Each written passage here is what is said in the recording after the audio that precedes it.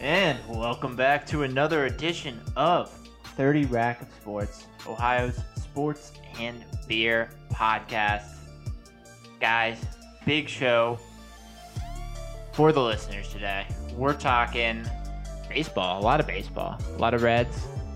a lot of Indians, a little bit of the Crew rebrand, and then, hanging out in Columbus for talking about the Jackets, John Tortorella gone. So before we get into that, of course, our intros.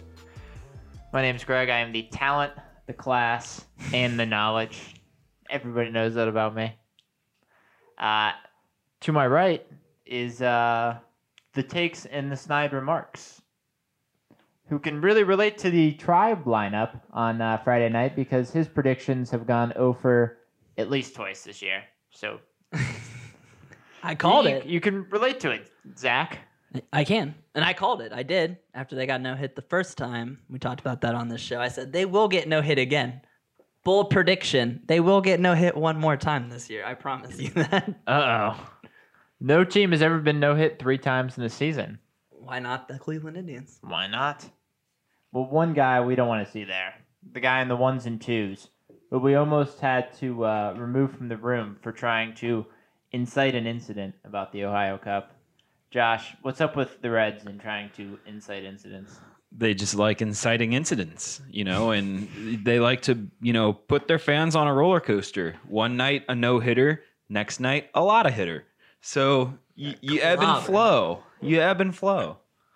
You got 0 and Bob then you and turned weave. up to 11 the next day. Yeah. And he got lucky they postponed the game, so I know, 40 our bet 40 was bets off. Most Ohio thing ever. I guess it was like snowing up there a little bit in Cleveland. yeah, but Lake effect. Lake effect. I mean, we always can just, see what happens in August. Still a game to be played, gentlemen. We'll go up there and I guess play it's it not ourselves. off. It's been postponed. But you know what's not postponed? What? American Craft Beer Week, guys. Happy Well- American Craft Beer Week to you. Well, I'm really glad we decided to drink a Mexican lager for American Craft. Yeah, we're drinking a Mexican lager for American Craft Beer Week. We were going to drink it last week for Cinco de Mayo, but then Zach's parents brought us that wonderful growler from Menor Brewing Company. NBC. So now we're back in the Cincinnati, going way back to a historic brewery for this Mexican lager Because first, during American Craft Beer Week. But before we get to our Mexican lager on American Craft Beer Week, I think it's time to get into some headlines.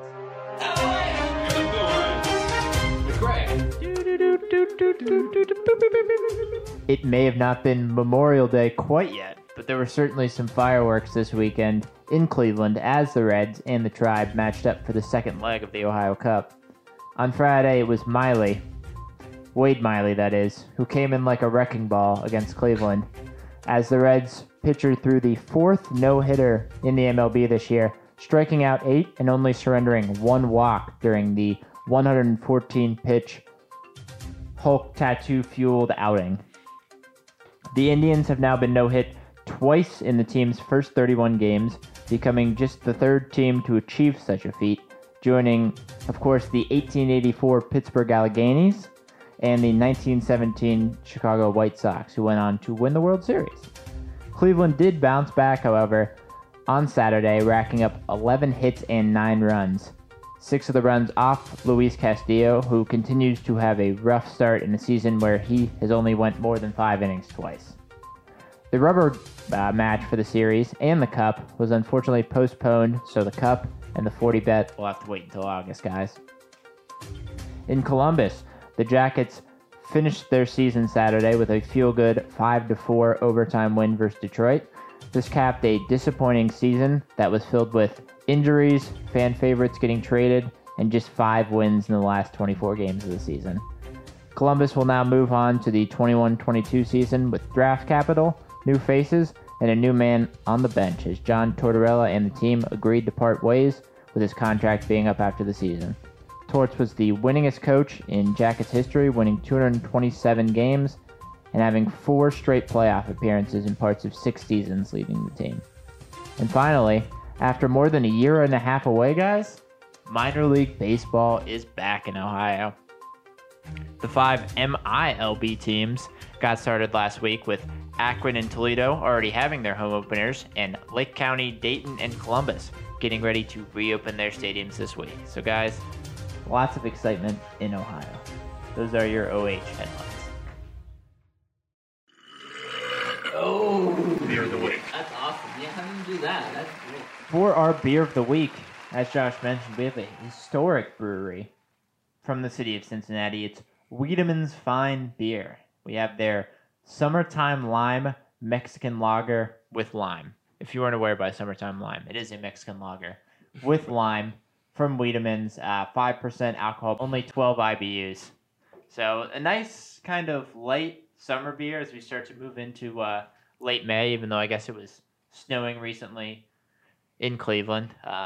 Temperature's starting to warm up a little bit, and a nice May kind of Cinco de Mayo-ish beer. American Craft Brewery Week beer, Josh? Yeah, American Craft Brewery Week beer, but you know what it screams to me? It screams beach. Yeah, poolside. exactly. It almost fills you with those same sensations that you are there poolside or oceanside. As soon as it touches your tongue, you're just like, oh, summer. Yeah. Oh, love it. I was going to say, I don't know, the Midwesterner in me kind of sees this more as like a drinking on top of a roof beer. Well, yeah, that's fair. Yeah, that's very fair. Yeah. Playing the speakers around here. Yeah. Maybe a lake beer or a river beer. There you go, lake front porch beer, river beer. I don't know. It's very good. Yeah, I thought I wasn't sure. sometimes when you see, especially when it says with lime like on it, you're like, all right, with lime, am I barely gonna taste the lime, or am I gonna get a full lime shoved down my throat in this beer? But this one I think is just such a great enhancement of all the flavors across the board. I really like it. Yeah, I tried another beer recently that was like an agave lime beer, and it was just one of those where it almost tasted like a Corona that someone just, squeezed the whole lime into. And you're like, all right, this is a little bit too much, but, not one of the heavier beers you'll get, obviously, just a summertime lime beer, but it's nice. It's refreshing. The lime has more of a refreshing taste to it, not too overpowering, but still enough. If you like the lime flavor, which I really do, it's enough just to enjoy.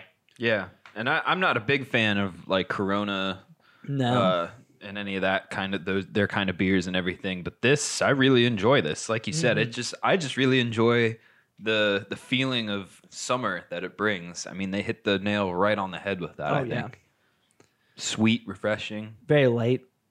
Yep, and from a historic brewery, Wiedemann's Brewery was one of, if not the oldest beer or brewery in Cincinnati. Started 150 years ago, actually across the river in Newport, and was revitalized 30 years after it shut down recently here in 2012. And now they reside in the neighborhood of St. Bernard.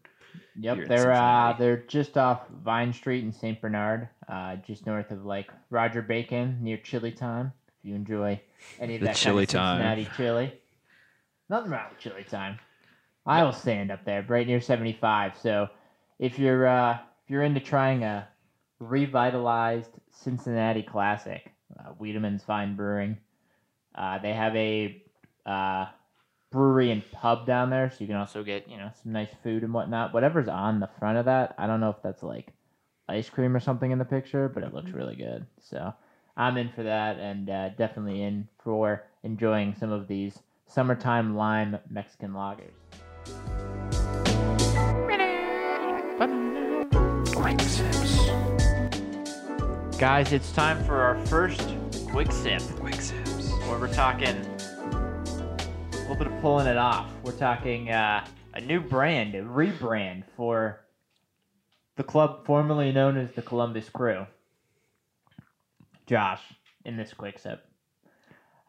So the Crew, it was kind of one of those things that over the weekend, bits and pieces were coming out. You were hearing about a potential rebrand.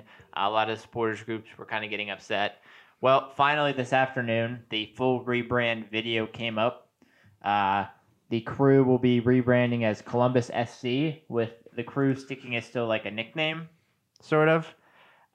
So the logo has changed. They used to have the old hard hat Crew guy. Now they have the circular Crew crest. Now they have it's like an Ohio flag shape that's kind of hanging vertically with the C in the middle of it, but the C doesn't fit very well. So there's also like another little piece that's in the other corner of the Ohio flag. It's very random. And then you get Columbus and SC, because you know what? We don't have enough teams in the MLS that are just named Columbus FC or Minnesota FC or FC Cincinnati. So why not just name our team like all of them? Well, So, isn't that what they do in soccer though? Like Manchester City, Man U. I mean, that's what they're known as. I'm confused. I mean, they're different. Why were they called like? I mean, I don't know. I was just saying that's a very Americanized name, the Columbus Yeah. Crew giving. Yeah, a but city. it's also like, Yeah. you kind of think about it. It goes back to the 90s roots. Back then, all Yeah. of them had the names. You know, you look at the LA Galaxy, what Yeah. used to be the New York Metro Stars, you know, Chicago Fire, New England Revolution. I was just asking. Thrashers. So, you know, you think about it, it's kind of, it is a little bit hokey and it's different, but it's also kind of back to the roots. Because you think about it, naming a team after socks is kind of stupid, especially when a team called the White Sox wears black socks most of the time. But it's historical. No, yeah. So it's part of the history of the team, and it's also a very large part of the team's identity, because there was a large movement to save the Crew a couple of years ago. And also one of the things, you know, a lot of people have come out and said there are a number of Columbuses in the United States. Okay, but I mean, I always thought it was stupid that people have to say Columbus, Ohio. Like, no one's thinking of Columbus, Georgia. Columbus, Ohio is the 13th Now largest you're gonna city be in the thinking country. of Columbus, South Carolina, though. But Columbus, Ohio is the 13th largest city in this country. Like, I think it's ridiculous that you have to put Ohio after. Here's what I Columbus, think but- is ridiculous. You pissed off all your fans, like 2 years ago, saying you're going to take the team. Now you're saying, hey, we're going to completely change the name of the team, but also not. But we're also getting rid of how it looks, but also not. Like, I just feel like you're just poking the bear at these fans. As a Crew fan, Greg, am I right about that? Yeah, so there was also an article in legit in 2020 where they said, we have no plans to change the name, colors, Right. branding, anything. Have done that. Yeah. And then also, I mean, the brand takes away from part of the Crew, and you've had all this goodwill. You saved the Crew. They played well. They won an MLS Cup. You have all these good vibes. Why screw it up now? Yeah. It's Browns ownership. I was good. The one thing that it did make me think of is there an ownership group across sports? Now, some of them are worse as far as total owners. I'm sure you can Stan Kroenke and them. Yeah. But as far as rebranding, do you remember the Browns' original logo rebrand? Oh, yeah. Where they I had remember. That was these videos ridiculous. for weeks, and then it was just a shade of color change? Yeah. Do you remember the Browns' jerseys? Those were high school atrocious looking. That they basically had for 5 years No. till they could change Yeah. back? You hear the rumors going around now. People are saying the Haslams should buy the Indians. And I'm just like, dear God, I'd rather have the Dolan. But Think about because at least what I've heard is it was the artistic brainchild of like the Haslam's daughter, who needs to really Which rethink. one? The Crew, Yeah, the Crew update. that was their daughter. What is she, like 13? I have no idea. Yeah. Probably. Well, they're like 100. She's probably like 40. The C is so weird and alone, like outside of like they have one logo where it's just the C with also the little triangle piece, the but little it's triangle? but it's outside. It's just the C and the triangle outside of the flag.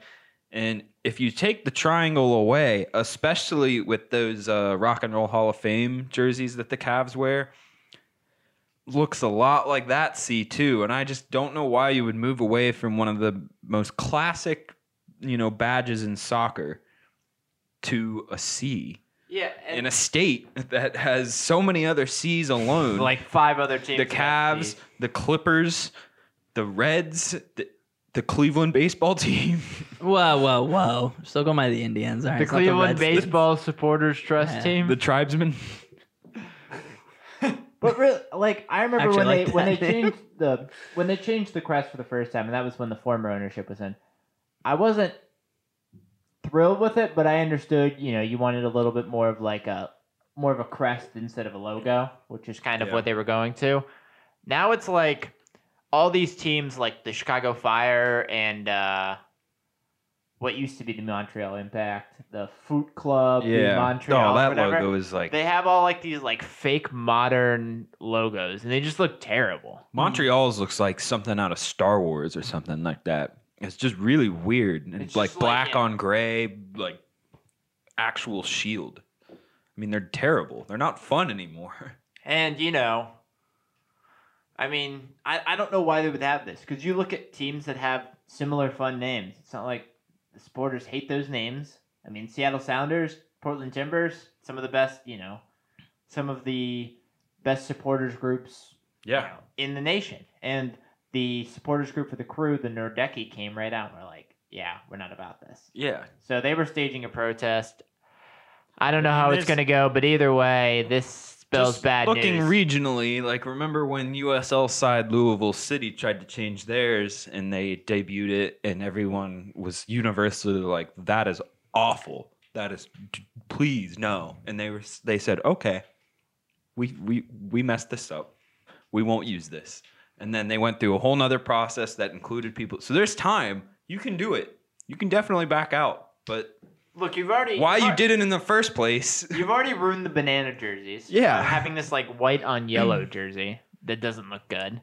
Now you're trying to ruin the crest and the colors and the names. Like, I just think at least they brought back all the Adidas uniforms are what you should be more upset about. Those are some ugly ass uniforms.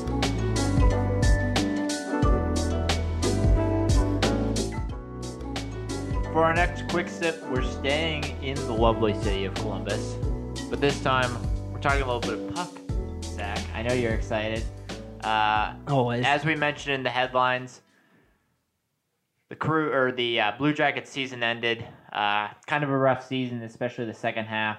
Only 5 wins in the last 24 games. So at the end of the season, John Tortorella's contract was up. So him and the Jackets agreed to mutually part ways. Tortorella was hired in 2015 after the Jackets fired Todd Richards following a 0-7 start. So he was able to kind of get things back together, made 4 straight playoff appearances before this season, led them to their first playoff series win in franchise history, and has the most wins by a coach in franchise history.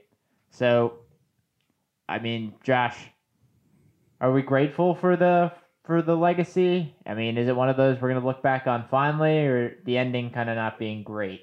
Is there kind of a question there? I don't know. I was trying to like compare him to a coach that has come before him, just within the realms of Ohio, and I almost think of him as he's definitely not the same coach at all, because Dusty Baker was very much a player's coach a lot of the times with the Reds, especially. And Tortorella is, to put it lightly, not always a player's coach. No. But if you were to like put it up like where the Blue Jackets are now, like everybody needs like that stepping stone era. And whereas I think Dusty Baker was kind of the manager for the Reds stepping stone era, even though then they took 2 steps back. Which the Jackets are about to. Yeah. John Tortorella kind of made them that stepping stone where at least like you definitely made an impact on the culture of the organization. Where they go from there without you, yeah, you might take 2 steps back, but you have a different culture and there's different expectations, kind of refreshed expectations throughout the city, I think. Yeah, and I think, I believe someone in the organization, it might have been Jarmo Kekalainen, the Jackets GM, but he talked about, Torts being the right coach for the right time. And sometimes you need that coach, like you said, Dusty Baker, a guy that, like Tortorella, has the playoff experience, knows how to manage a team. Maybe doesn't have the full-on success, of being a World Series or Stanley Cup champion, but knows how to get guys to that point and knows how to set those expectations where they need to be. And, you could have your issues with the Baker or the Tortorella era, but both of them, they definitely took a step forward. The Reds were a consistent team. The Jackets weren't always performing as high as they, should have. Snuck into the playoffs a couple times, but, were able to sweep the best team in the East the one year that they just snuck into the playoffs. Like, he was able to put that mentality in the team, and he kind of turned the Jackets, maybe not into one of those top echelon teams, but instead of kind of that like laughable joke franchise that had made it to the playoffs like twice before that ever and had gotten swept both times, he finally kind of gave them a step forward. Yeah, you made it real for once for fans, I think.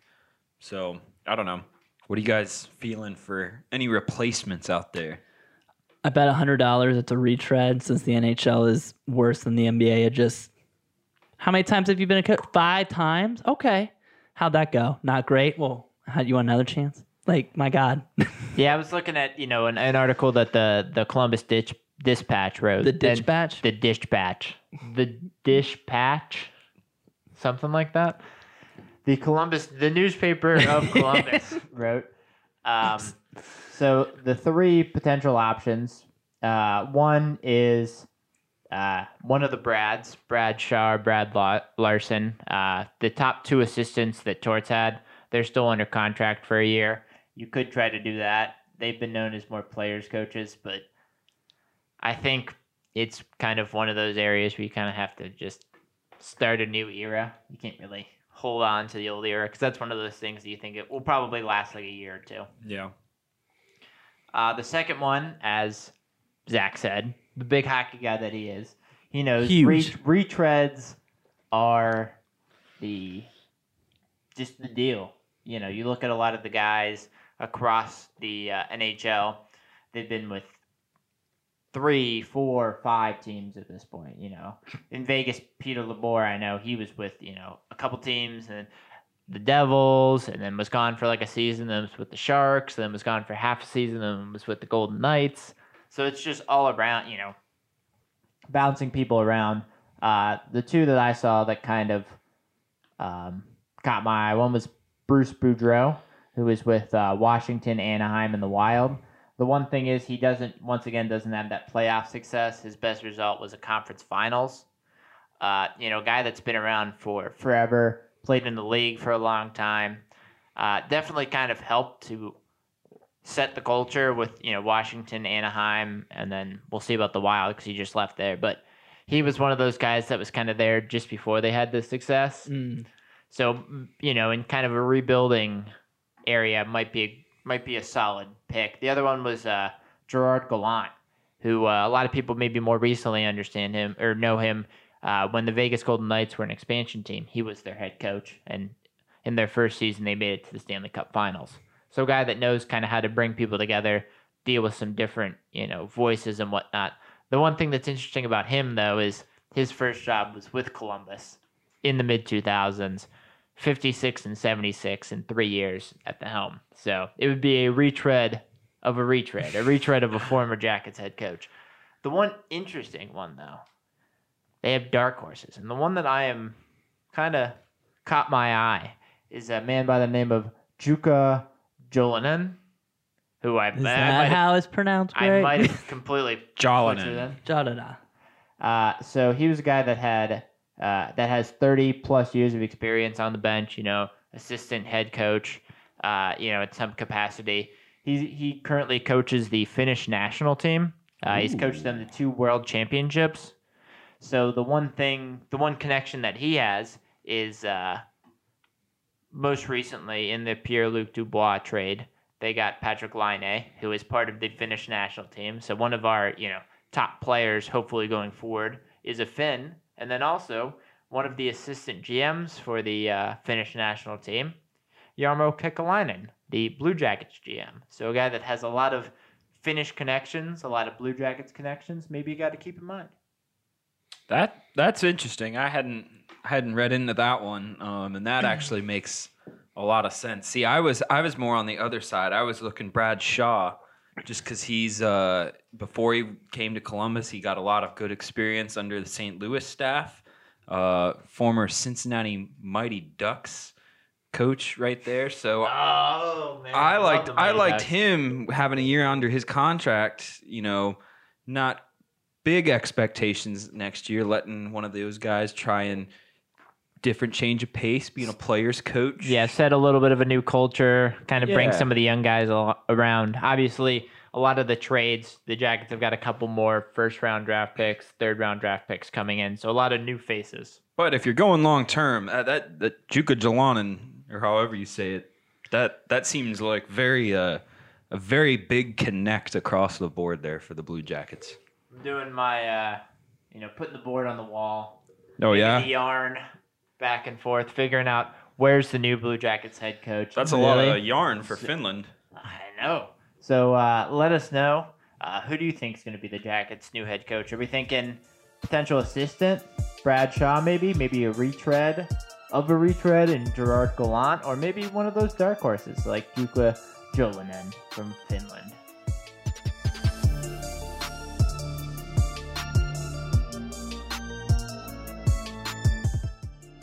Guys, it is time for the Big Chug.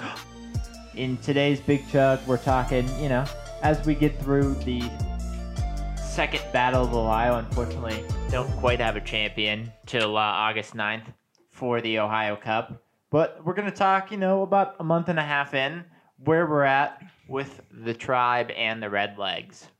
So far in the standings as of Monday afternoon, Cleveland is 18-14. They're in second place in the AL Central, one game back of the Chicago White Sox, while the Reds are 15-16. They're in fourth place, 4 games back of St. Louis in the NL Central. And a half game back of Chicago. Your Cubbies. Yeah. So Zach, so far, I know you had some kind of muted expectations for the Tribe coming into this season. Them being 4 games above 532 games into the season, right now kind of in the mix for a division title. Where are you at with the Indians? Are they meeting expectations? And this is how low of expectations I had. They are exceeding them by a mile. I am ecstatic. Even though they've been no hit twice, I'm still They real could be happy. where the Twins are right now. Oh yeah, and it's still real early, but no, I mean they've exceeded expectations. Their hitting's come around a little bit. Besides the no hitter, they were averaging almost 5 runs over the last couple weeks, so big improvement there. And the bullpen's one thing that's met my expectations.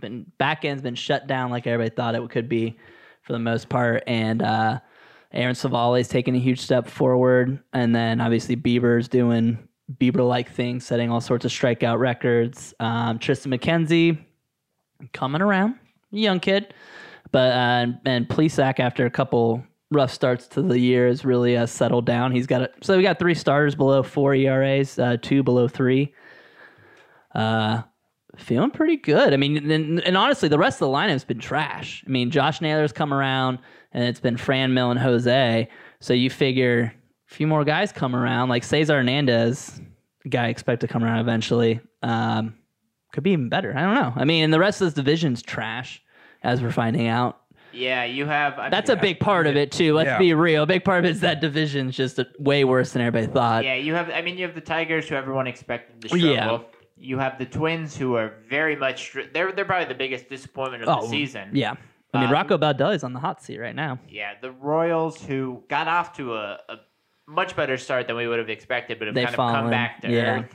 And then the White Sox, I think people expected them to be better than 19-13 at this point. Like, they've still kind of been disappointed. Tony La Russa trade. I'm so excited. That whole thing is going to crash and burn, and I'm so excited for it. But honestly, tell you what, those Indians-White Sox series so far have been great baseball. If you think baseball's boring, tune in for those two. They're balling. Well, they've been fiery, but they've been fiery. Different kinds of games. There've been some 2-0 games. There've been There's some a no hitter in there. Yeah. And then there was some crazy walk-off antics and stuff. So I'm excited.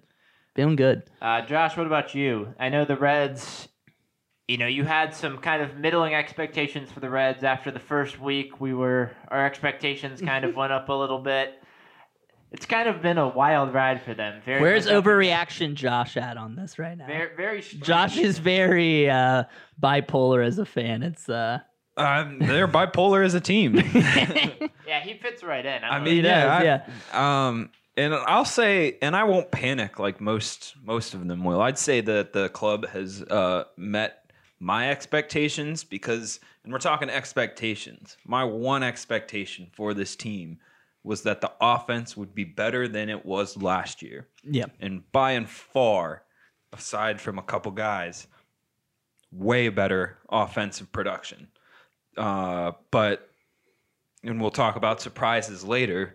There have been a lot of surprises that you weren't expecting certain aspects to be not so great, specifically the front end of the rotation.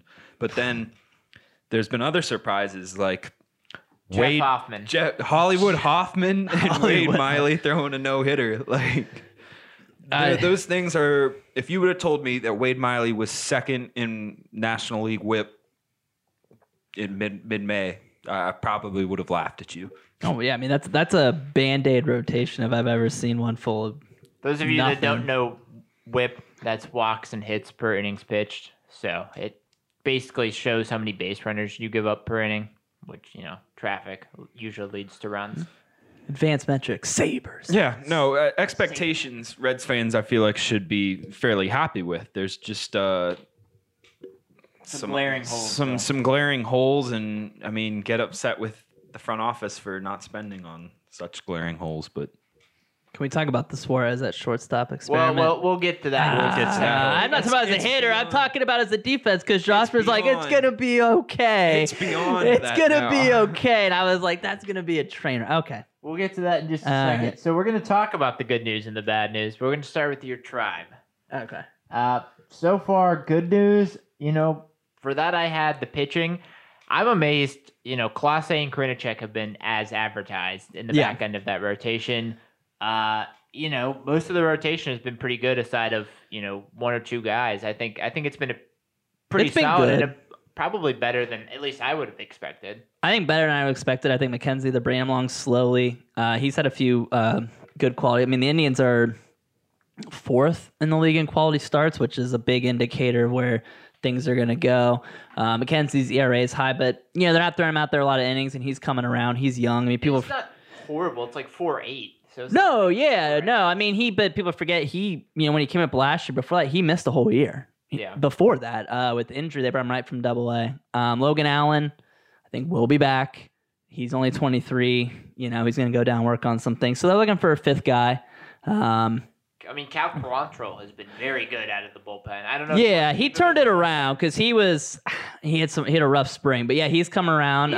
He has like a 2.2 ERA. So 2 ERA. I mean, he came over in that Padres deal last year, the Clevenger deal. I mean, they got some guys, Hentes, Scott Moss, who's down in AAA. They got some intriguing guys. So yeah, the pitching. Be nice to see. That's what Cleveland does. The AAA guys actually get some starts too. Yeah. Well, now they're finally playing. But the offense. I was gonna say bad news offense. I mean, I'll give this. I think Franmil. I won't say he's exceeded, but he's finally kind of thus far playing up to that little more consistency that people wanted to see. Josh Naylor's really come around, and I love the energy that guy plays with. He just goes hard all the time. I will say for a position or positions that the Indians have had a lot of issues with, for years now, they've got some pretty decent pieces. Rosario's been very good. Naylor's been pretty good. Obviously figuring out some center field. But, Reyes, as far as like a fourth outfielder / DH, has been very good, at least hitting-wise. Something that they haven't had in forever. No, yeah. I mean, the defense is lacking. Last year, the Indians had one of the best defenses. They won the team Gold Glove last year. Definitely not doing it this year. I think they're right up there with errors. They're definitely giving up on the defensive side. Rosario's been up and down. And, Eddie Rosario, he's a one-year deal, though. He's a place filler. But yeah, Naylor's played well. I think Hernandez will come around. He's starting to come around a little bit. I was gonna say, what about the bad news? Anybody that any areas you're disappointed? I kind of had that. I know shortstop's more of a defensive position, but when you look at the three players listed at shortstop, you got Ahmed Rosario, Jimenez, and Yu Chang all hitting under 200. Yeah, Not what you'd like to see. I mean, especially to replace I- the production. I think they're really going to try to put Rosario eventually full time. Ahmad Rosario in center. He's still learning that. I think it's Jimenez's job going forward. He's young, though. I honestly like what I see from him. He's made some young kid mistakes. He's going to continue. I think I like what I see from him. So I don't say disappointing. I wasn't expecting a lot out of him, though. And you got to remember, he's replacing Lindor. A lot of expectations. And that might Not that be... Lindor's been... No. Honestly, my biggest disappointment is, like, I would say Cesar Hernandez, but like I said, I think he's going to come around. I just think it's, you got Jake Bauers up here taking at bats at first base. He's been exactly what every fan knew he was going to be, atrocious at the plate. And honestly, still kind of the outfield, though. They brought Daniel Johnson up on the taxi squad, give him like no opportunities to play, basically, and now he's back down. He went 2 for 2 the other night with 2 walks in AAA. Like, I don't know what they expect from him, and they still need more production. Like you point out, center field getting no production. Those would be my 2 biggest disappointments thus far, but it's hard to be too disappointed. Like I said, that I thought they'd be in close to last place right now. So, what about the good news and the bad news for the Reds? I would have to say one of the big numbers that really jumped out to me off the page was Jesse Winker with over 1,000 OPS. A guy that is batting 357, is hitting some home runs, which obviously helps, but is just a guy that is getting on base and was kind of that on base guy that they were expecting when they originally brought him up to hit leadoff. Him and Castellanos, who's been great as well. Yeah, I mean, both of them are easily averaging over 300 batting average. Jesse Winker's 1.044 OPS. And yeah, I mean, they're both just slapping the baseball. Both in the 600s on slugging. I feel like every game you can expect at least 2 to 3 bags from them.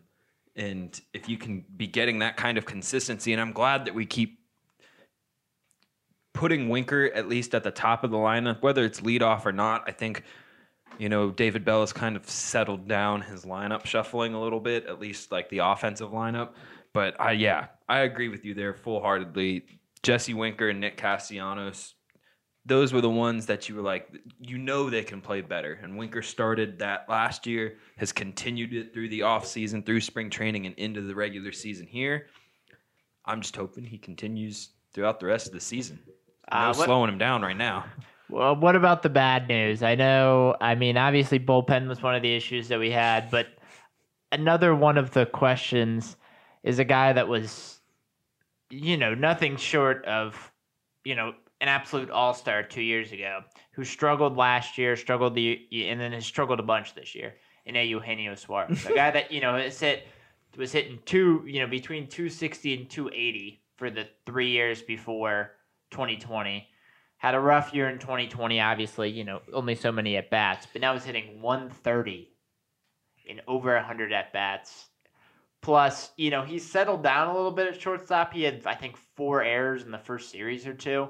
Only has 6 on the season, which is not like Fernando Tatis levels, but it's still not great.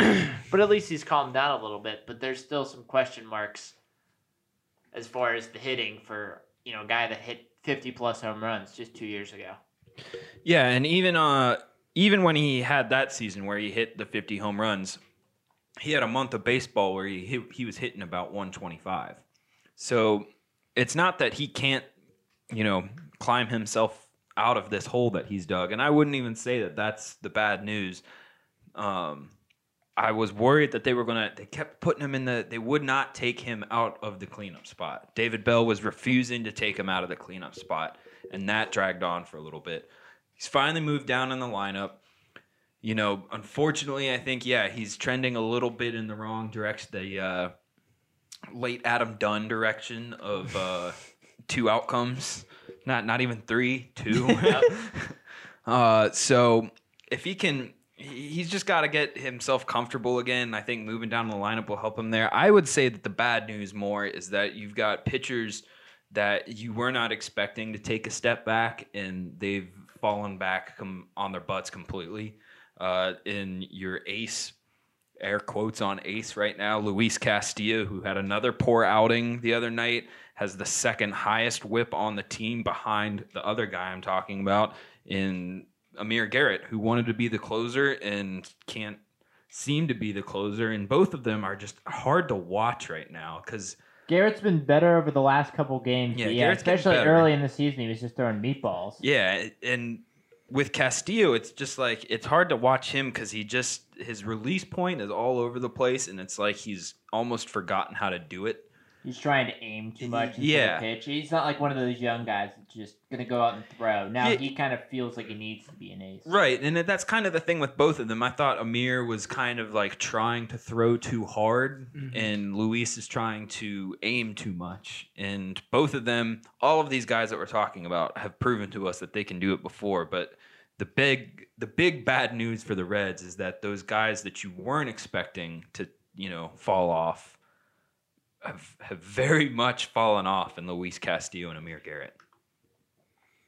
So, guys, going through the next, at this point, we're 30, 31, 32 games in.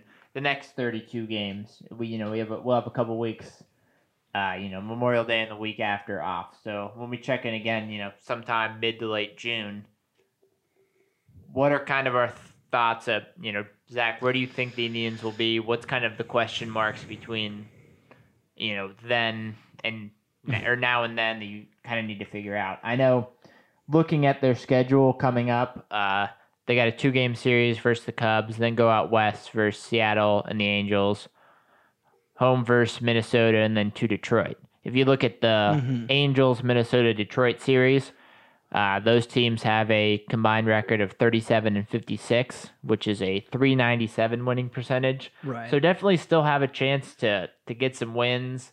Definitely play some winnable teams or beatable teams. Where are you kind of feeling? Do you think the Indians can kind of keep this up? Do you think they take a step forward, or do you think they'll eventually kind of run out of steam? I think if the pitching continues to do what it does, and a couple of those guys take the continued step forward, they should, I think, roll train through that West Coast. Cubs will be interesting, but I think after that it'll be very telling. They played mostly division foes, so far, besides the Reds, and like the Yankees were mixed in there. So it's hard to say that they didn't do well against the Yankees, 2-2 with the Reds. So it's really hard to say where they're at as far as, with the rest of baseball. I think we saw that with all the AL Central teams last year when they got in the playoffs and you're finally facing teams from that division. You're like, there's a jump. There's a jump there that these teams are in there. So, obviously the Angels All aren't the good. Central teams. Oh, yeah, in the NL. Yeah. So, but no, I would expect there to be some ups and downs. I would like to see them kind of. I'd love to see Bobby Bradley be up by then. Just try to find somebody to take consistent at bats at first base. Yeah, I was gonna say Bobby Bradley, obviously the big thing. Do you think by June they'll maybe have an everyday shortstop? Because it seems like especially. Chang is kind of a utility player, but as far he's their as utility. Rosario and Jimenez, they've kind of split at bats, at least, maybe 60-40, but at least to some degree. Right. I think they're going to stick with Jimenez. Now, if he keeps struggling, he's got plenty of options left. He might be a guy who gets sent back down to AAA, work on some things. That's a big question. Will one of them kind of separate them? They both could get sent down. They're neither of them are hitting very well. Jimenez is supposedly the better defender thus far. Has been a little bit, his advanced metrics don't show that right now. But center field, I think kind of up the middle there, you still got question mark, shortstop, center field, and then obviously in the corner, first base. So it'll be interesting to see, a guy like Nolan Jones, the Indians' top prospect, gets a look too. For sure. Now, Josh, going with the Reds in their next month and a half. You look at 3 of their next 5 series, they're playing teams currently in last place. They have Pittsburgh and Colorado on the schedule, and then later go to Washington. So all 3 of those series on the road, but basically very much playing some beatable teams. San Francisco and Milwaukee have also been kind of up and down. So when you're looking at them, next month, do you foresee this kind of inconsistency of being on fire and then, big losing streak, or do you kind of see them settled out? Do you think they go on a big winning run? Do you think they really kind of struggle? I'd like to see them, especially these in the immediate future when they're going to be facing the Pirates for the next 3 games this week, and then the Rockies for 4 games in Colorado. You have to go 4-3 there. I'd like to see them go 5-2, because you got to play better on the road. I can't remember what it is right now, but they have a terrible 5-9 on the road. Yeah, they have a terrible road record. And then this is also a time for you to figure it out. You got Shogo Akiyama coming back, and I'm hoping that he at least has that, hot streak that you usually get when you come back and guys aren't used to pitching you, especially now that you're going to be playing these 3 last place teams. Hopefully you get at least that re-entry spark from Shogo, and you kind of get some time to, I don't want Luis Castillo to pitch this next week. There's no need to have him pitch against the Rockies or the Pirates. He needs to figure this out because he keeps saying we know what's wrong. We know what's wrong. We just need time to fix it. Maybe a bust of Louisville will help. Maybe. But, don't pitch him. Have someone else come up and get a shot against one of these lowly teams. Figure out your depth chart right now while you're playing these lowly teams and improve your road record. And I think, Reds have won 6 out of the last 10 series. If you can have a good May, you figure out your depth chart a little bit, and then you really, get yourself set for the run to the All-Star game and everything. Well, this is where they figure it out. The other question is kind of setting up that lineup as well. We haven't really mentioned it, but Joey Votto out for a month. Yeah, Joey Votto out right now. Thumb. Thank God, right? I know tonight's game they have Moose Yeah, playing first base, Moose at first. and then they've moved Senzel in from center field to second base. Obviously, having another outfielder with Shogo out there.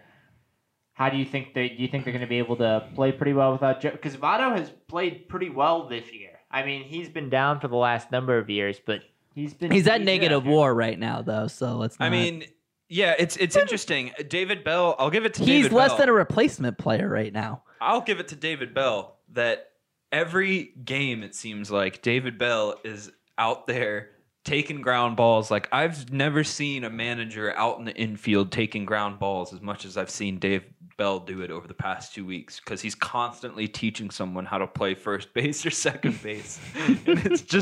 And it's weird, but honestly, hands on, man. It's working for the time being.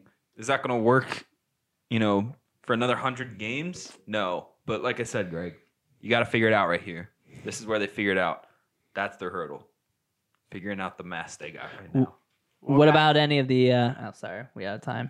I was going to say, well, guys, we'll get back to talking a little bit more Tribe and Reds, figuring out some surprises, some disappointments, and potentially some changes as the season goes on. But first, Zach's going to enthrall us with some words about this wonderful summertime lime.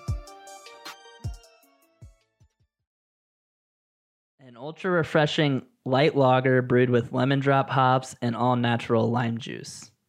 Not Espanol. Una lager ligera ultra refrescante con lupolo de limón y jugo de lima totalmente natural. Gosh, those however many years you took of Spanish in high school really coming back. Oh, I took a whole year in college as well, yeah. Whoa, you could tell. Yeah, you can tell. You can tell.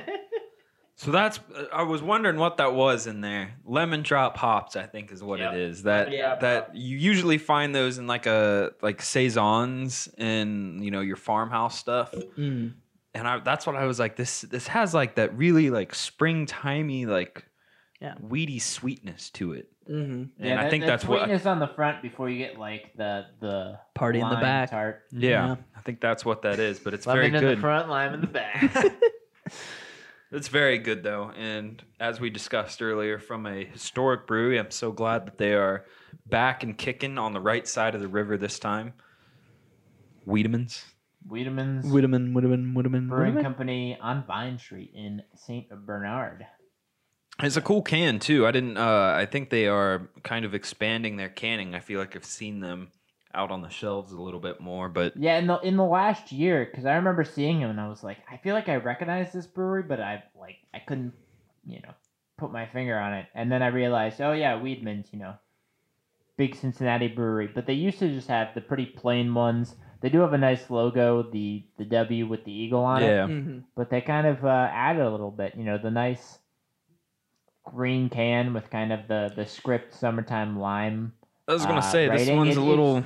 It's one that pops out a little artsier. bit more. Yeah, because usually the Wiedemann's have the very kind of plain cans that you kind of are like, oh, okay, it's Wiedemann. Like, it's just, Yeah. this is Wiedemann's, So- this is the beer. But this kind of pops a little bit more. I mean, that's the question I have, right? It went out, right? The Wiedemann Company, beer company. It's under different people running it, right? Yeah. So actually, what happened is that. Did they buy the trademark or 1800s, something? So Yeah. the trademark and the copyright actually had expired. Ah, okay. And some local people noticed that And they bought it. revamped what was once George Wiedemann's expansive brewery Yeah. operating out of Newport, Kentucky. And they brought it back. Have kept all those original stuff, and they still to this day the plain one I think you're talking about, the Bohemian Standard is their flagship ale. Yeah. And it really is. I picked myself up a 6-pack of it the other day. It's a classic American ale right there. Same recipe, but good to have. Always good to have some of those historic breweries coming back to life. Definitely. Yeah, I mean, it was, the roots go back to 1870. So originally, some of his descendants ran the brewery until selling it to a Wisconsin-based brewery in the 1960s. That company then closed the Newport Brewery in 1983 and then sold the brand to Pittsburgh Brewing Company, who dropped the name in 2007. So in the early 2010s, they realized that the name was dropped and that they, had the ability to bring the name back. So that was the 2012. Fucking Pittsburgh ruining everything for everybody. They never let anybody have fun. But you know what is fun, guys? A nice Mexican lager with some lime on a hot summer's day, whether it be on the beach, poolside, the river, your front porch, The your lake. roof. Or any time during American Craft Brewery. Guys, we are back to our big chug, talking a little bit more baseball. We are talking the Reds and the Indians, 30-plus games into the season, where they're at. Talking some surprises and some disappointments. Zach, surprises for the Tribe so far. Any big names jumping off the page? Maybe a Josh Naylor? Yeah, I mean, Josh Naylor's having a nice season thus far. Really come around, kind of struggled at the beginning of the year. But yeah, I mean, he's bounced back. Guys average up to 265. 2 homers, 9 doubles. Again, he's just a guy. He brings that energy, brings that fire. Tyler Naquin that they used to have. Defensively leaves a lot to be desired there, but I like his attitude. Yeah, and so far he's played I think up to expectations a little bit what you would hope. I mean, he's only 23. Yeah. People act like he's been around for a long time. He has not. I think the biggest one for me is Franmil thus far. Franmil Reyes. I had Franmil on there too. Yeah, I think, and so far it's early, I know, but having a great year, that 271 average, that's kind of the sweet spot for guys like him. The hustle, though, got his first career stolen base, Picking him up and putting 2 triples this year. Yeah, and then go on with 6 doubles, 8 homers, leads the team with 23 ribbies. Has had got that OBP 325. Not nothing to brag about, but getting some walks in there, cut down on the strikeouts.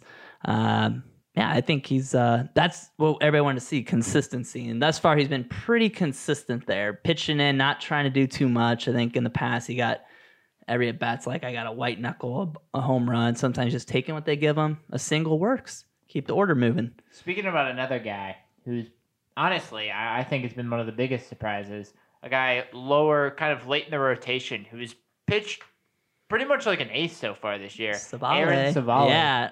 291 ERA, has gone 5 1/3 at least every start. So he's giving you those innings every single time out. I mean, has been a solid pitcher all Not- the way around. And not just that. I mean, you don't,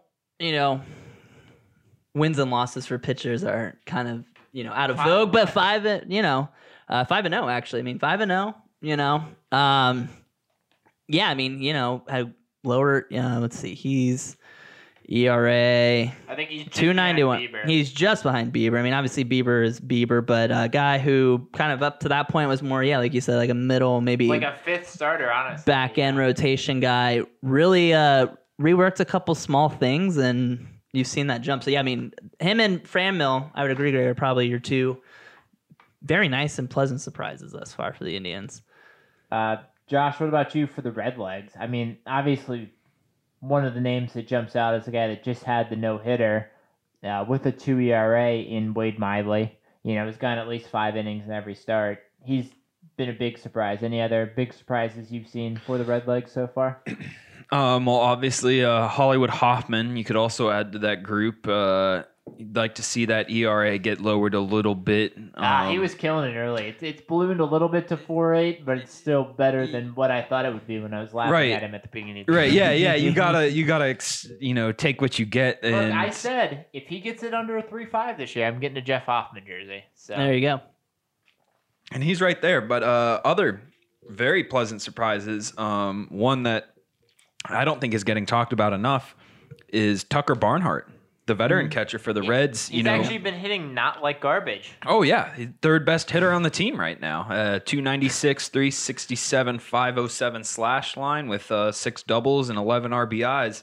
I don't know if it was having the rookie Tyler Stevenson in the works, kind of lit a fire under him, but he's come up in some clutch moments as well, whether in the starting lineup or coming off the bench as a pinch hitter. I mean, he's been a great surprise. And then another one that I know, Zach, you're familiar with is Tyler Naquin. Naquin. If you know how to pronounce words, unlike Joey Votto. Yeah. It's Naquin. No, Tyler Naquin's been a great surprise. He's right behind Barnhart as the 4th best hitter on the team with the 271 average. He was lighting it up the first couple weeks. Yeah, has had a couple great homers, 7 home runs. I think he's second on the team with 7 home runs so far, 20 RBIs, tied for the lead there with Nick Castellanos. I mean, especially for a late addition to the roster and an already crowded outfield, that's a very pleasant surprise. Mm-hmm. And with that crowded outfield, you start to think about some interesting trade pieces you could make midseason. Yeah, but before we get to trades, Josh, as much as some guys have really showed out, some guys have been some disappointments. I know we've talked about Suarez so far, but I mean, he's obviously got to be near the top of the list of disappointments. Any other real disappointments, guys you were expecting to kind of shoulder the load a little bit more? One that I'm not so much as disappointed in because he started off great, but one that I'm worried about is Jonathan India, the other guy. Yeah, the other piece of that middle of the infield. And we've talked about on the show so many times how the Reds were risking it with the middle of the infield there, moving Suarez over to shortstop and then having the rookie Jonathan India at second base. And, India's hot start that he had is only hitting 211 right now. Only 316 slugging. So you'd like to see some improvement there, and you're really kind of seeing him plateau. He skipped AAA, though, right? He did not play a whole lot of AAA. Yeah. Look here. No, he didn't play any AAA. Yeah. He was the one that skipped. It's hard on hitters. So Yeah. It's hard for hitters to do that. Yeah, he played. So in 2019, he got 145 plate appearances in Chattanooga.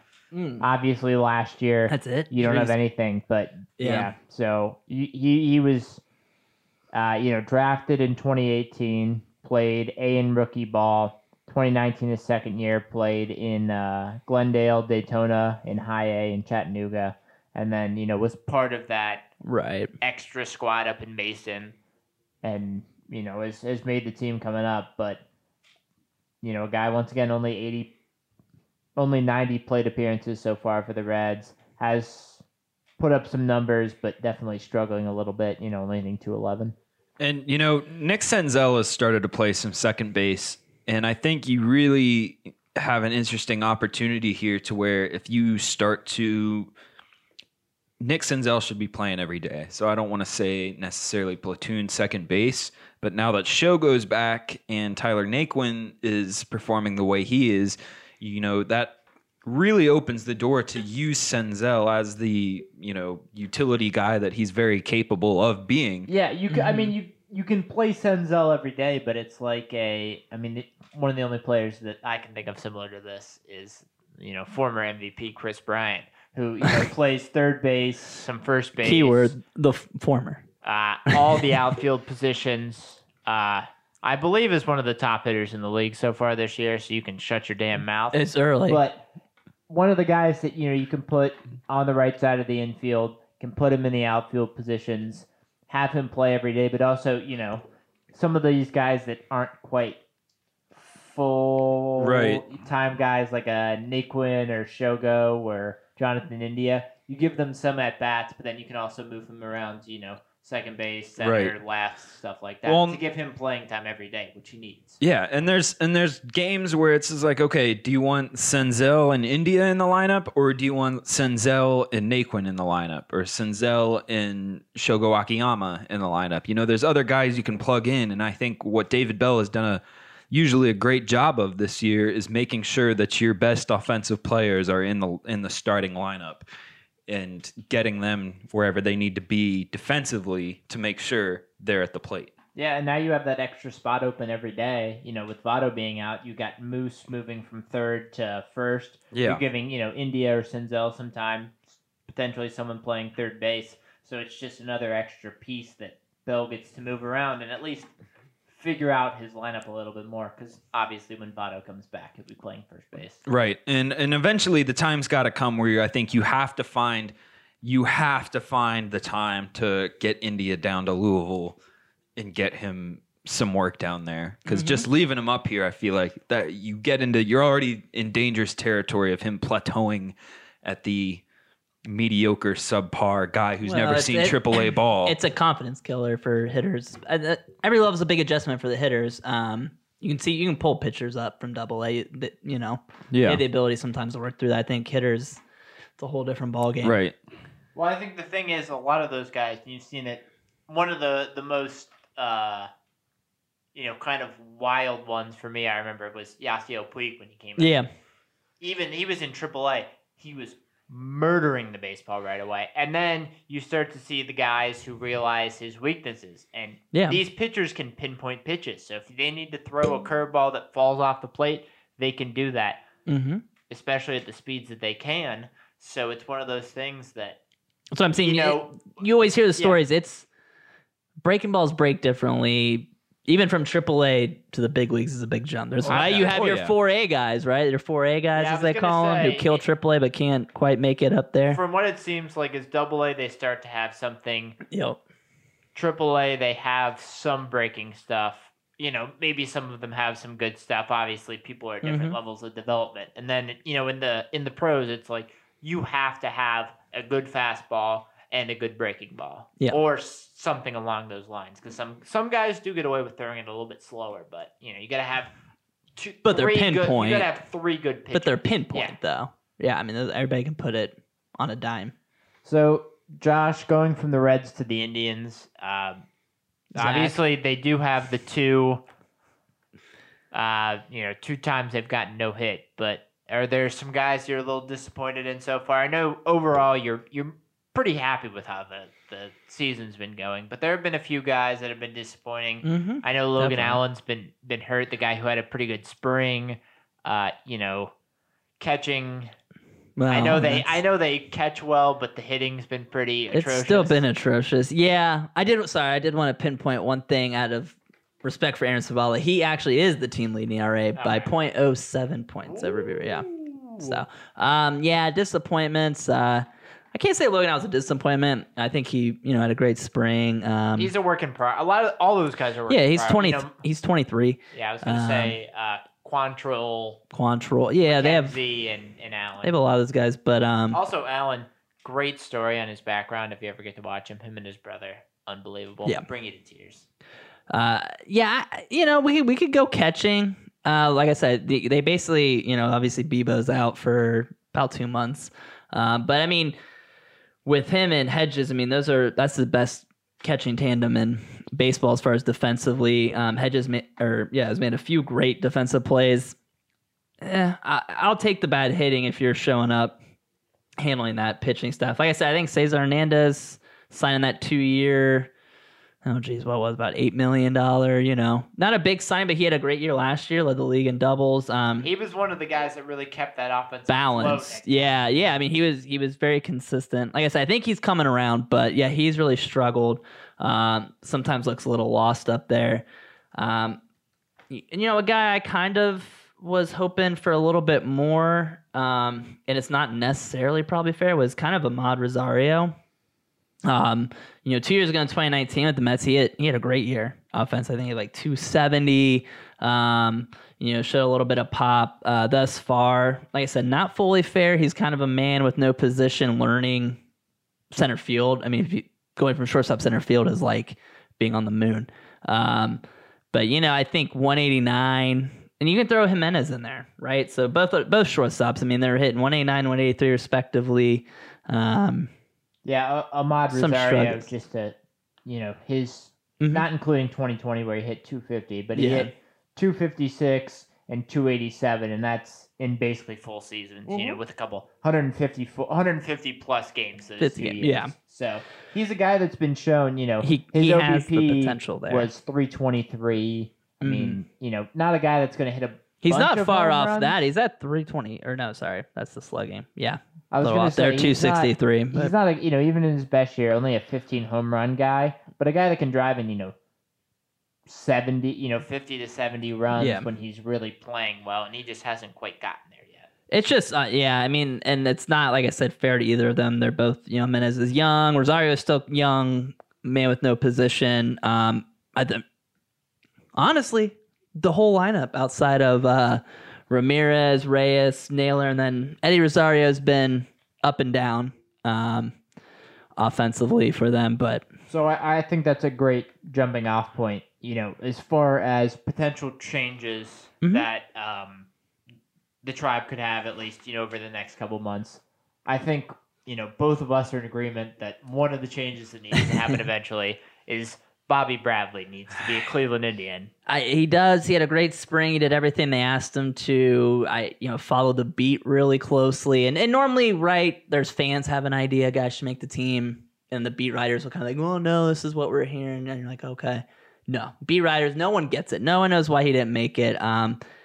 Thus far, with the inter-squad games, and then even only 19 at-bats so far this spring, or post-spring, is it really struggled a little bit. Columbus. But I always say, how much of that is just disappointment? You're a guy, he's 25. I'm sure he felt like he was going to make the team, put in all the work in the offseason. He's going to get his opportunity. He needs to. They need to bring him up.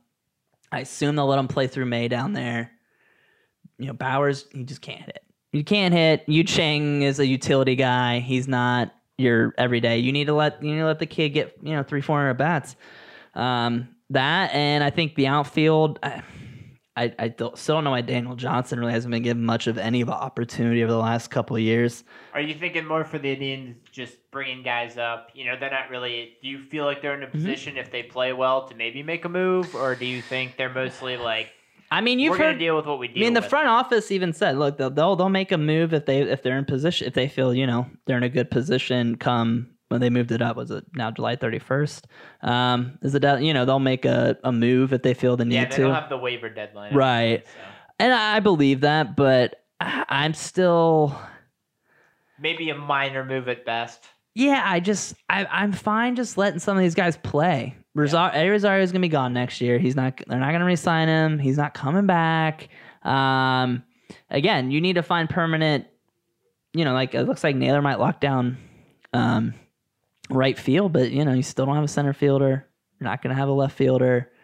Need to start locking some of these guys down. So I'd like to see Bobby Bradley. I think Nolan Jones is going to get an opportunity. I think Daniel Johnson, Bradley Zimmer, and maybe Oscar Mercado, I don't know, are some guys that, you got to bring some of these guys up. Owen Miller is actually a big surprise name. Came over in that Padres deal. Kind of the radar guy.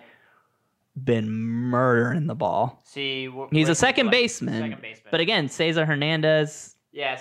Well, and the other thing is, some of these guys, especially second basemen, you can work them around. Yeah, you can move them around. So I think we will see a lot of moves up and down. I don't really expect much from a trade deadline, probably no matter what. Now, Josh, going over to the Reds, as far as the team that you maybe expected to see some more offseason moves, hope for maybe a shortstop or some bullpen help. Do you see some changes maybe as far as guys down in Louisville or guys potentially, if the Reds can stay in the race and whatnot, do you see them making any moves or do you see them kind of just riding it out this year? There's one move I'd love to see them make, and we've talked about a crowded outfield that they have, and you've had guys like Tyler Naquin who are performing way better than you would have expected them to. So I say you ride with those guys. There's one particular Reds outfielder that hasn't played a whole lot this year, but made his name known last year as the Punisher. You mean 2 years ago, yeah? 2 years ago, excuse me. Aristides Aquino. Oh God, that guy! Yeah, I saw him in this hot streak. We went to one of the games. Yeah. We went I used to literally second deck every time he had a home run. And he's still, I'd still put him as a prospect with potential and everything. And Greg, there are some teams that only have left fielders in their outfield, and their outfield hitters really aren't that great to begin with. The Cleveland Indians. So what I would like to see happen is, what the Indians do have? They have pitching. They have great starting pitching, and they have great pitching prospect-wise. So I would like to see the Reds get someone like Nick Sandlin, Kyle Nelson in the mix, a right-hander, left-hander, guys that, younger guys that have some options left, that have potential. You could at least get them in there, see how they do, send them down, get them in the Reds pitching staff that is just doing so great with Derek Johnson and Kyle Bodie. Bring those guys in there, get guys with options, get some bullpen depth. You can never have too much pitching, can you, gentlemen? Right now on the 60-day DL, so will be interesting to see if he can make his way back, but could be a potential solid trade piece. Yeah, the stuff that you have plenty of. There are other teams that need it, and there are other teams that have plenty of what you need. So we'll see. Maybe a potential Reds-Indians trade. It's been done before. In the works, but the one thing that we're sure of is it'll be an interesting next month here for both teams with some interesting expectations and some definitely winnable games coming up here soon. Yep. Guys, are you ready to learn about what is brewing in Ohio? Ooh. Woo! So I don't know if you guys are familiar with the Butcher and the Brewer. Yeah, I've heard about that. Yeah. Is it Columbus? Cleveland? Cleveland. Yep. Packed in there on East 4th Street, downtown Cleveland. So this is one of those places that's very hole in the wall. You walk in, there's the bar. Street. It is what it is. There's nothing else. In places like that, it's been hard for them with the pandemic and everything because that's all the space you have. You cannot expand past that. So they have been closed for a large portion of the past year and a half. They've opened periodically with a lot of restrictions, and they have been closed since December. But they're very, being in downtown Cleveland, hole in the wall, very popular spot for people, especially after work and such. The Butcher and the Brewer, if you're up there and are a listener of our show and a downtown Clevelander, they're opening back up. It is a limited basis, kind of like they've been doing on and off the past couple months, but they're hoping to sustain this one and slowly open back to normal as people continue to get vaccinated. Elsewhere, more closer to home, I wanted to bring this one up because it's right on down the road and from Greg and I's hometown in Mason, Ohio. 16 Lots Brewery. Oh, right on 42. Getting sour, guys. They're moving into the sour game, and their first one is out now. It is Raspberry Vibrancy. Ooh. And this is part of a new sour series that they are calling the Vibrancy Sour Series. This raspberry one is real full on the raspberries, and this will be the first release making its distribution footprint throughout the greater Cincinnati area this week. And raspberry is just the first step.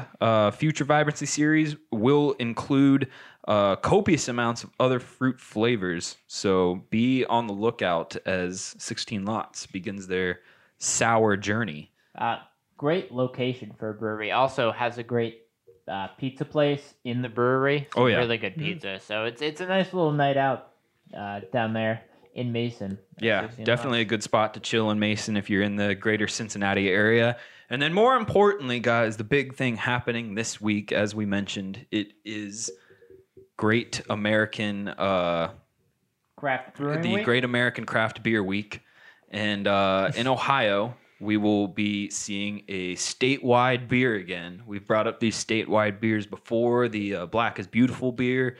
Had a few different ones. Yeah, Really we've good a beer. few of those, benefit beers. And guys, this one benefits where we get our news from, in an organization that, is the glue to the over 300 breweries in Ohio, the Ohio Craft Brewers Association.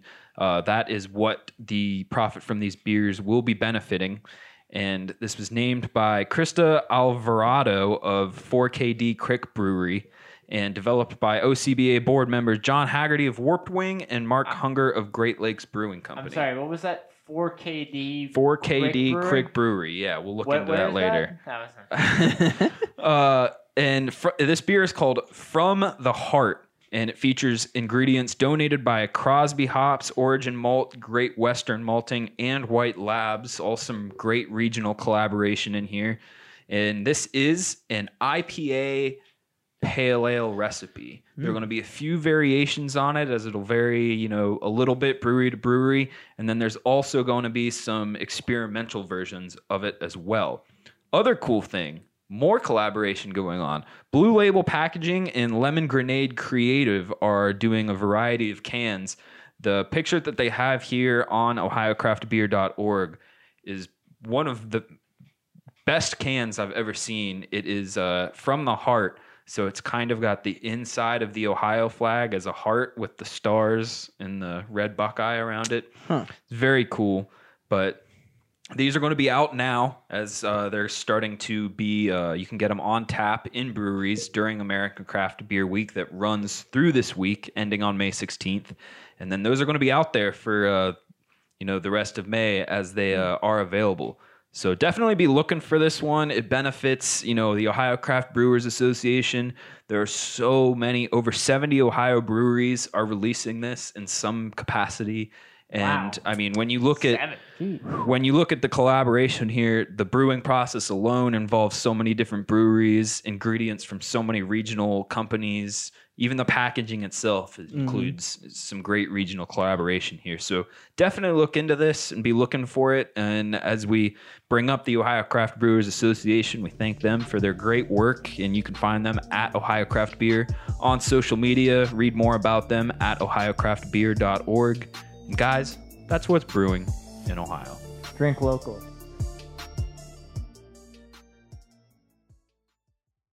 As we wrap up this show, we want to give our cheers, of course, as we do at the end of every show. We want to give our first cheers to Wiedemann's Fine Brewing Company. Glad they're back in Ohio on the correct side of the river in St. Bernard. And their wonderful Summertime Lime Mexican Lager. Of course, our second shout out always to the loyal listeners of 30 Rack of Sports. Thank you so much for listening. Zach, who are you cheersing this week? Going outside the great state of Ohio, I'm going to cheers DK Metcalf, wide receiver for the Seattle Seahawks. If you didn't see it, sorry, Josh, you have to clean that up in post-production. Thanks. He actually was kind of, I think, sarcastically invited to the U.S., one of the U.S. qualifiers for the 100-meter track and field team, and he actually accepted and ran this past weekend. Ran a 10.39, finished 15th out of 17th, but at 6'4", 229 pounds, I thought extremely impressive. And then, I mean, also, I think it's always cool when these guys, like I said, don't take himself too seriously. Like, he could have been embarrassed, but he just was like, it's fun. Let's do it. Let's see how it goes. And I mean, like you said, out of guys that train for it full time. Oh, yeah. And you got to realize the body type that you have for the 100 meter is very different than the body type you have for football. So being the fact that he wasn't, dead last by a second, like a lot of guys. He's a big dude. If you've seen him, he is a big dude. Yeah, 6'4", 250 or something like that? 6'4", like let's at 230, probably more like 240. Yeah. Big dude. So I don't know. That was cool. It's very cool from DK Metcalf. I'm actually going to the West Coast as well, but a former Cavaliers assistant. I want to give my cheers to, I guess now former Cavaliers assistant, Lindsay Gottlieb, for accepting the job as the women's basketball coach for USC. Yeah, cool. She was originally at Cal before joining John Beilein's staff, was kept around on the JB Bickerstaff, regime. Bickerstaff staff? Bickerstaff staff, yeah. Someone that, you could regularly see on social media doing a whole lot for, developing, women professionals in the NBA, women's basketball camps in, girls basketball camps in the city of Cleveland. So certainly, even in her short time here, left a big mark on, just trying to get women more involved in the game, which I think is very important. Was kind of in a tough situation. We don't have to rehash the dumpster fire that was the John Beilein administration. Yeah. But she was around for 2 years, and then, could maybe see some writing on the wall that there might be a new regime. Decided to take a job, at USC, which is a very solid, storied program. LA, baby. I mean, Cheryl Miller played there, yeah. So a lot of great history, and just someone that was the first women's assistant for the Cavs, as more women are getting involved in the NBA. So just something great to see, and something that makes you proud as a Cavs fan to see. Just getting involved and not just sitting in this old curmudgeon-y, men's sport and whatnot. Right. Getting more involved, and she, as far as I could tell, had rave reviews from all the players that she had. So shout out to Lindsay Gottlieb. Josh, what about you? Who are you shouting out? I was shouting out, as I just mentioned in What's Brewing Ohio, it is American Craft Beer Week, and we get so much of our news and up-to-date stuff from the Ohio Craft Beer Association. Mary McDonald, the executive director there, does a great job, and all the people that are behind that organization that keep, the Ohio brewery scene together as a community. We're talking, I think in 2018, it was $3.4 billion impact to the state. And without these people, keeping it together as a community, you don't see 50 some breweries open last year during a pandemic without some of these people. And you don't get the updates that help you stay plugged into it without these people. So all the people that are at Ohio Craft Beer Association, that run ohiocraftbeer.org and are doing all this stuff behind the scenes, shout out to them, because this week should be about them and helping them out, because they do a lot for the Ohio beer scene. And even for us, I mean, we don't get to enjoy all these great beers, if there's not an association to keep these beers, these breweries running, Exactly. We get to drink wonderful beers from all around Ohio every week, which we appreciate. And, they help new breweries open that we can try in the future. They help breweries expand and, figure out some more things. Our beer next week is from a brewery that, has expanded their tap room. So it's always great to see these breweries expand and, try new things, like you mentioned with 16 lots going into the sour game, and just seeing the Ohio beer scene expand. Because the collaborations, all that.